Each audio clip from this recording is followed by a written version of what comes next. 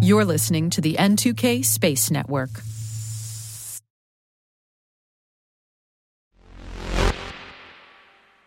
Hi, I'm Maria Varmazis, host of the T-Minus Space Daily podcast, and you're listening to T-Minus Overview.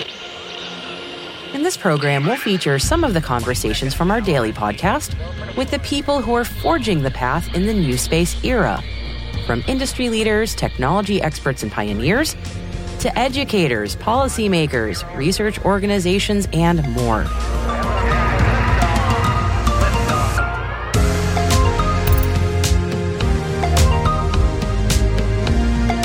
And you know, since we launched the T-Minus Space Daily podcast back in April, a common theme has emerged in the space industry. Namely, space has a workforce problem and hasn't really figured out a way to fix it yet. It is a complex issue, and questions abound here. For example, the STEM movement promoting science, technology, engineering, and math has grown in popularity, but is STEM enough for growing the workforce in aerospace? And what does STEM educational outreach actually look like in aerospace? And what kinds of training can students get access to? Well, for some unique perspectives on all this and much more, the first person we'll hear from is Christina Korp, the astronaut wrangler, about a different kind of outreach and leading people into space through the arts. The second guest you'll hear from is Princeton University research engineer and educator Mike Galvin, about his proposals to create kits for schools to study space-based research. And our third guest is Michelle Lucas, CEO of Higher Orbits, a nonprofit that promotes opportunities for youth across the country.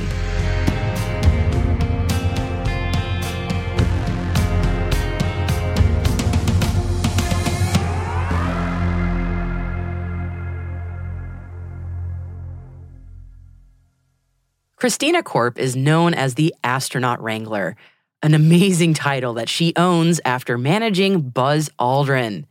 She came into the space industry from an entertainment background and shares with us how that shaped her foundation called Space for a Better World. Well, I think, for people who don't know me, it's helpful to know that I came from the music world. And I just kind of had this crazy rock star lifestyle of singing in front of 200,000 people in live concerts and also recording. And that was my life. And then I wanted a quiet, boring life for a little while because I had this total rock star lifestyle. And I went to work for Buzz Aldrin. I answered an ad in the Hollywood Reporter, and it was one of these things where I had no idea what was going on in space. I just was looking for a job that I thought was going to be a good, more quiet, simple job compared to what I had been doing. And I had no idea what I was getting myself into. And it opened me up into this whole world of space and hanging out with Apollo astronauts. And yeah, so it's not a conventional avenue to space.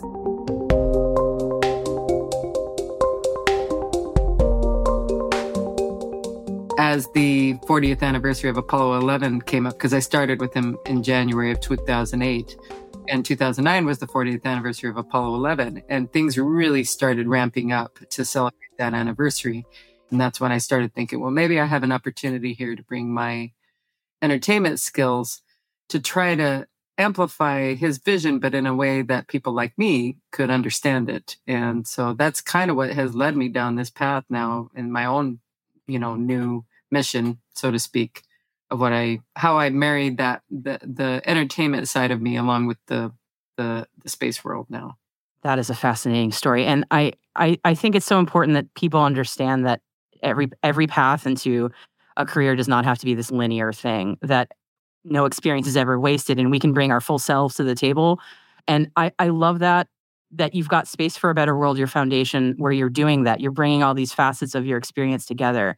Can you talk a little bit about what your foundation is, what it does?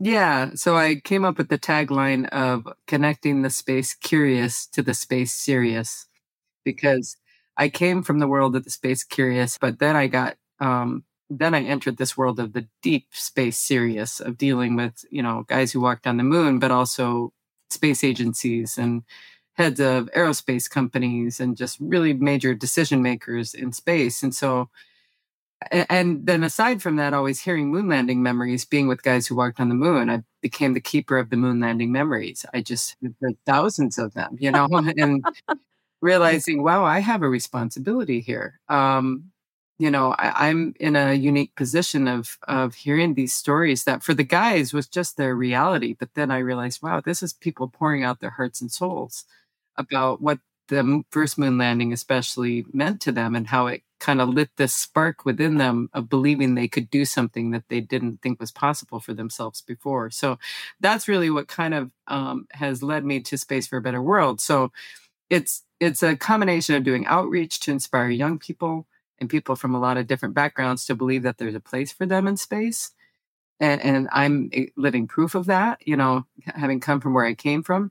But then also realizing I have maybe an opportunity to educate even people who are big decision makers for companies or even in countries.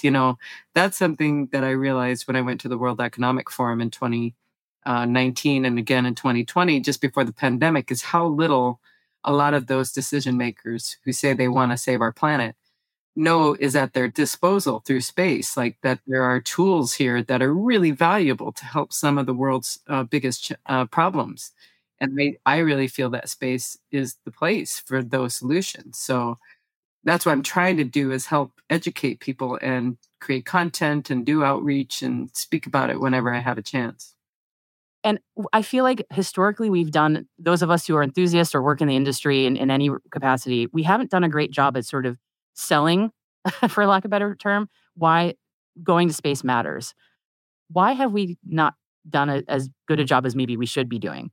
What's interesting is I just was talking earlier with Nicole Stott, the NASA astronaut who I work closely with and is a major partner in purpose with me on Space for a Better World. The interesting thing about the Apollo era is they did a fantastic job of marketing going to the moon. Like they really got not just America, but the whole world on board with the idea of this exciting endeavor of going to the moon.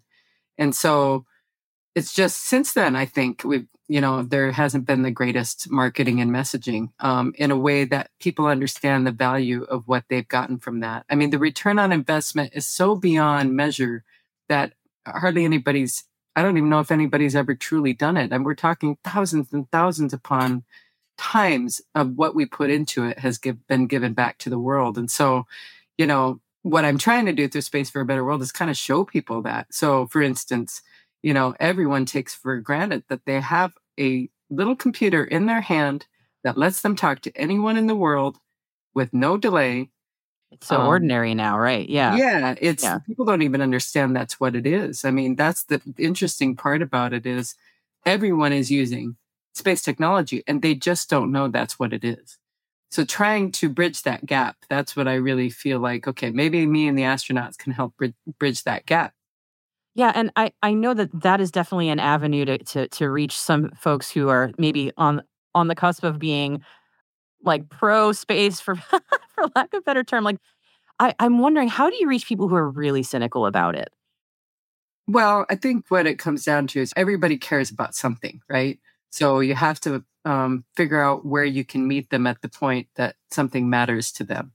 And so often the people who are saying, oh, why are we spending money on space, will say, oh, I'm an environmentalist, or I'm worried about climate. I'm worried about these things, with climate change. And the ironic thing is, they'll say, I can't worry about space. I've got to worry about that. And I'm like, well, first of all, we live on a planet in space. And it's not this faraway place. It has nothing to do with us. Space is all around us, first of all. Second of all, it's actually NASA and the European Space Agency and all the different agencies that are giving you the climate data. That's where it's coming from. It's not just some nebulous thing, out in the universe. We're just learning this. It is the space people who are providing that data and are working in cooperation with NOAA, the National Oceanic and Atmospheric Association or Administration. And it's not a separate thing. That's what I think it has to come down to is you find something that people care about. I met some people back in London last year who care about animals. And so then I said, well, so did you know that they're using AI with satellites in orbit that are able to track, say, like the gorillas or endangered elephants easier from space than on the ground? Because it's easier to police the poaching efforts or keep track of the animals using AI in orbit than it is with just people driving around on the ground. So that's where I think if you can meet them at the place about the thing that they care about and show them how space can help that particular thing, I mean, that's where I feel like I'm starting to get more people to understand the value or at least not be opposed to it. Our second guest is Princeton University research engineer and educator Mike Galvin. I met Mike at the Maine Space Conference, where he talked me through his work with a company called MaxIQ. And Mike is developing a system that students can use to get their research onto the International Space Station. MaxIQ provided a bunch of these electronics sensor kits that could integrate into small slice of bread-sized satellites. And that's how we got our Princeton's first student satellites into orbit. We launched 2 ThinSats into a low Earth orbit for about a week. And these kits are kind of the easy button option to help schools get their first project into orbit. Because they have spaceflight heritage, they've survived space, they've survived orbit. They're really easy to work with and click together without doing much soldering. And they provide a really nice opportunity to learn coding and software engineering for programming readout software to read out the different sensor values that you're interested in on orbit. So what kind of tests and what kind of sensors are students generally using? Like, what are they doing? There's a variety of sensors. The whole ecosystem of sensors, but maybe the core ones are like an inertial measurement unit, which is a suite of accelerometers and gyroscopes and magnetometers to sort of do sensor fusion to figure out your orientation in orbit and your pointing and your accelerations. There's light sensors, there's UV sensors, there's IR sensors, there's imagers. There are weather sensors, so you can measure pressure drop during ascent. That can work as an indirect altimeter. So there's a lot of different sensors. But my student group is mostly mechanical engineers. So we're in the mechanical engineering department. And so we're less interested in the electronics and the coding. And we're more interested in the mechanical packaging that can package and batch these kits into immediately launchable form factors and platforms. So we're less interested in getting the chips on orbit than we are in getting our mechanics on orbit. Yeah. And we've been trying to find all different reliable ways to get, batched schools, like a bunch of schools, into space at once for the first time. And one of the best ideas we had is to package these kits to batch these kits into a 1U CubeSat, which is the original CubeSat, standard size 10 centimeter by 10 centimeter by 10 centimeter cube. And we can replace the usual solar panels with these kits because we're interested in ultra short missions on the 1 week time scale where they burn up within a week. They don't clutter low Earth orbit. They provide no orbital debris, but very important full end-to-end experience of designing space-qualified hardware and downlinking data from dozens of orbits in the span of a week, proving survivability in orbit, and even operating your satellite from the ground. You get all of that in a week, and you have to survive a launch, which is challenging in itself. Absolutely. But we're not cluttering up low Earth orbit. So the point of that is we don't need to be collecting a lot of power to survive a week. We can charge a big battery, and we can power all the kits for a week without much solar collection. So we can repanel the whole CubeSat with a bunch of batched school kits. But even this is quite risky because getting a 1U CubeSat to survive orbit and downlink reliably tough. is still a crapshoot Yeah. these days for schools. So we started thinking about what's even simpler, what's an easier way to get all these kits in space, in a real orbit, so we can have a real educational space program. And it's not just a ground program. And so that's where this project fits in. Okay. We tried to figure out what's the most reliable, frequent ride to space.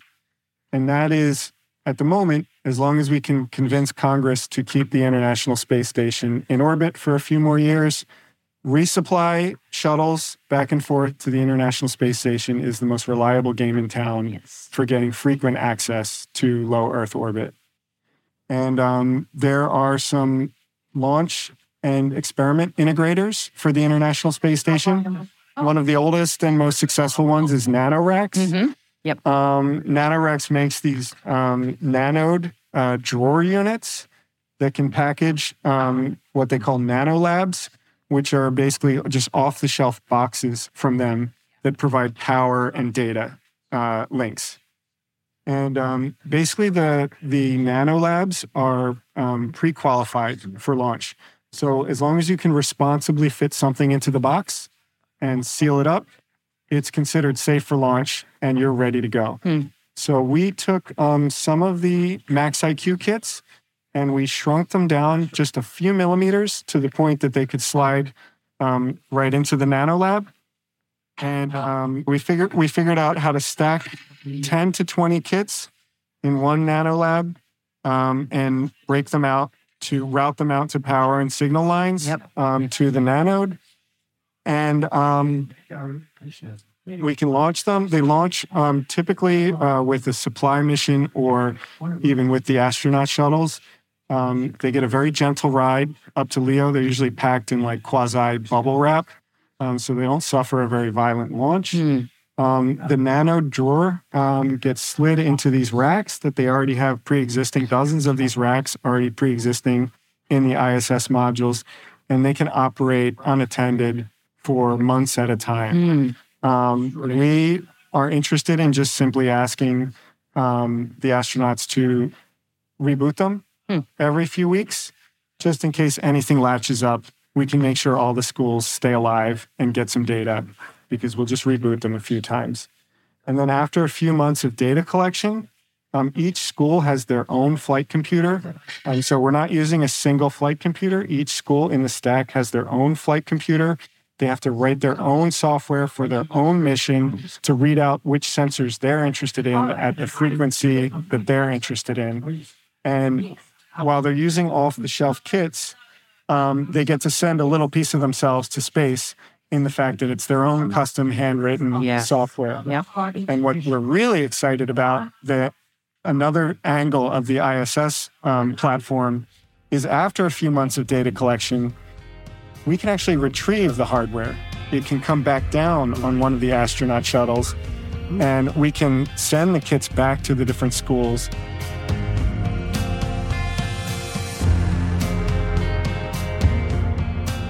Our third guest today is Michelle Lucas, CEO of education nonprofit group Higher Orbits. And I started off by asking Michelle what led her from her career as a NASA astronaut trainer to starting her foundation. Yeah, so the way to think about life is that sometimes these journeys take you in directions you never expected. And full disclosure, I always wanted to be an astronaut, and it turns out I have a medical condition, kidney stones, yay, that preclude me from being a NASA astronaut. And so while I enjoyed training astronauts and they are still my friends and I love the technical aspects still, I wanted to be able to give back. You know, I was the kiddo who got to go to space camp because of a scholarship. I never could have afforded to go otherwise. And so I wanted to be able to give back to students. And I also, having worked in the industry, saw what a need we had for better workforce development. And we have a shortage of students. And if we can't get kids excited about STEM using space, we're doing it wrong. There are two things kids are always excited about. It's space and dinosaurs. I only know about one of those two, space. And so I set out and started Higher Orbits. We are a 501c3 nonprofit that utilizes spaceflight as a way to get kids more engaged in STEM while building teamwork, leadership, and communication skills. And we run a program called Go for Launch that is geared at students in grades 8 through 12, where they get to work with an astronaut for the entire event. Like, that's a huge deal to me. I mean, I was geeked out. I can tell you all about my first meeting with astronauts. I made a total idiot of myself. I mean, no shame in the game, man. I was so excited. And so to be able to bring an astronaut to work with students for 2 or 3 full days and then be a mentor, it's incredibly powerful. But additionally, the students compete to have their experiment designs flown to space. And we've sent 17 experiments to space already. And we'll send 3 more, in theory, by the end of the year. And I say in theory because they're manifested, but we all know how rocket launch schedules go, right? Oh my goodness, that's amazing. So how long have you been running Higher Orbits? So started the paperwork in 2013, 14, got our status in 2015, ran our first program in 2016. Since then I've run, oh my goodness, and this is shame on me. I should know the exact number, but we've done more than 60 programs across the country, impacted more than 2,000 students since then. And we bring this all around the country. My goal is to bring a space-inspired STEM event to the backyards of students all across our country. On the south side of Chicago, I was very fortunate that we have the Museum of Science and Industry. And my mom understood the power of that and took me there. And it meant the world to me to be able to see those space exhibits. But there are a lot of students who don't have access to anything space related. And yes, the internet is amazing. And the fact that you can turn on a rocket launch no matter where you are on your phone or on your iPad, that's also amazing. But there's something that is way powerful when you can get true interaction with a student that is not, there's not a screen in the way, that there is a person to person, that there's actual mentorship. And that's my goal, is to keep bringing it to the various corners of the universe of our country for students.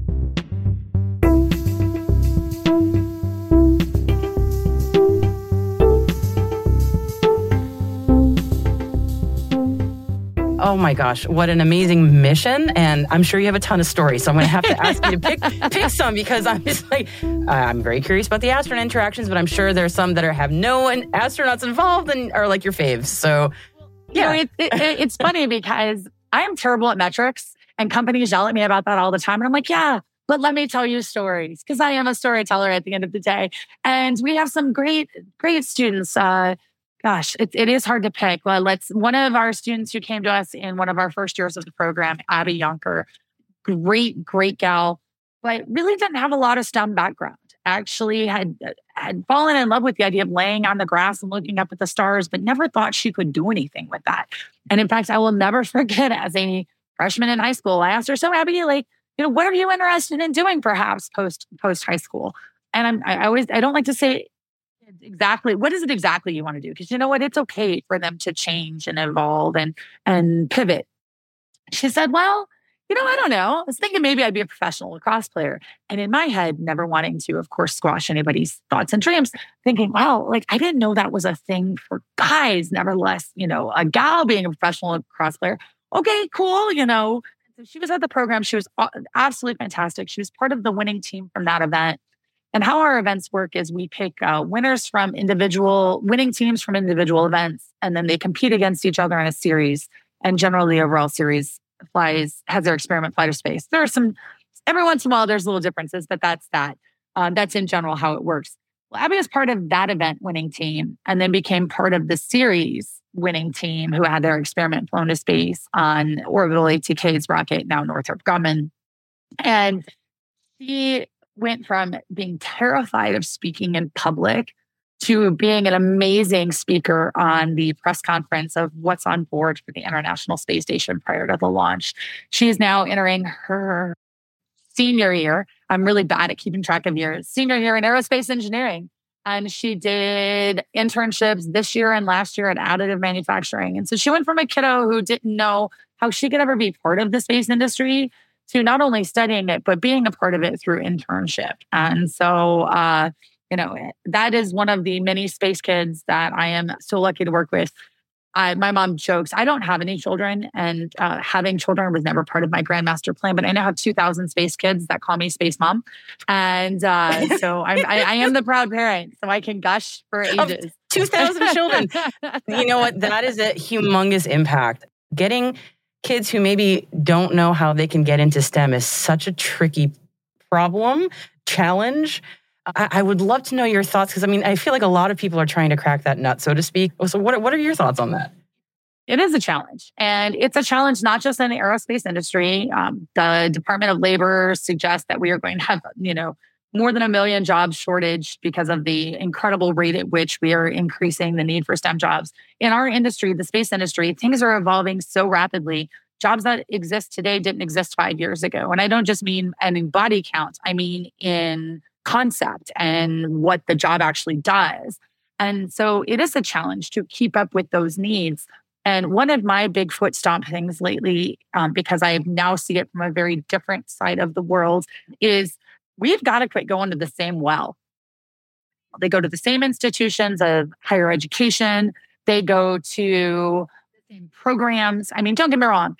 Programs like, I'm not going to name any. We're going to say there are programs out there that are definitely aimed at students who are already geeked out about STEM. And that's awesome. I want them to have those opportunities. The thing is, we already have those kids, right? They're already going to study STEM. So how do we get the kids who aren't already engaged, geeked out, so super excited? And that is one of our targets. About half our kids come in STEM interested. The other half are like, I don't know, STEM kind of sucks, but I would hang out with an astronaut for a couple of days. And then we bring them in and we show them that maybe it's not the narrow field that they think it is, that there are a whole lot more opportunities and options that exist. And yes, we are STEM focused, but we focus also a lot on teamwork, leadership, and communication. Additionally, we do bring up that there are needs for jobs like space lawyers and ethics and things of that nature. So I think the challenge is showing students that it's perhaps more than they realize, and it's going to different wells. It's trying to find these students who are not necessarily part of the usual pipeline, meeting students where they are. And that is not just from a diversity terms, it's from a geographic terms, right? And from a school terms. There are some kids at community colleges that are awesome rock stars that are being overlooked because, we go to the, top 10 schools and recruit from there. And not to say that we should stop doing that. It's not an or, it has to be an and.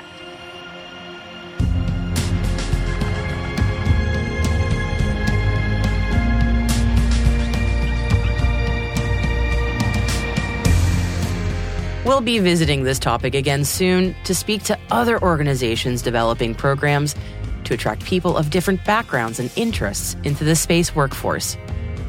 And if you're interested in hearing more about the space industry, join me every day for T-Space Daily. It's available on all major podcast platforms. You can also find more at space.n2k.com. We'd love to know what you think of this show, and you can email us at space@n2k.com. Your feedback ensures that we deliver the information that keeps you a step ahead in the rapidly changing space industry. This episode was produced by Alice Carruth, mixing by Elliot Peltzman and Trey Hester, with original music and sound design by Elliot Peltzman. Our executive producer is Brandon Karpf. And I'm Maria Varmazes. Thanks so much for listening.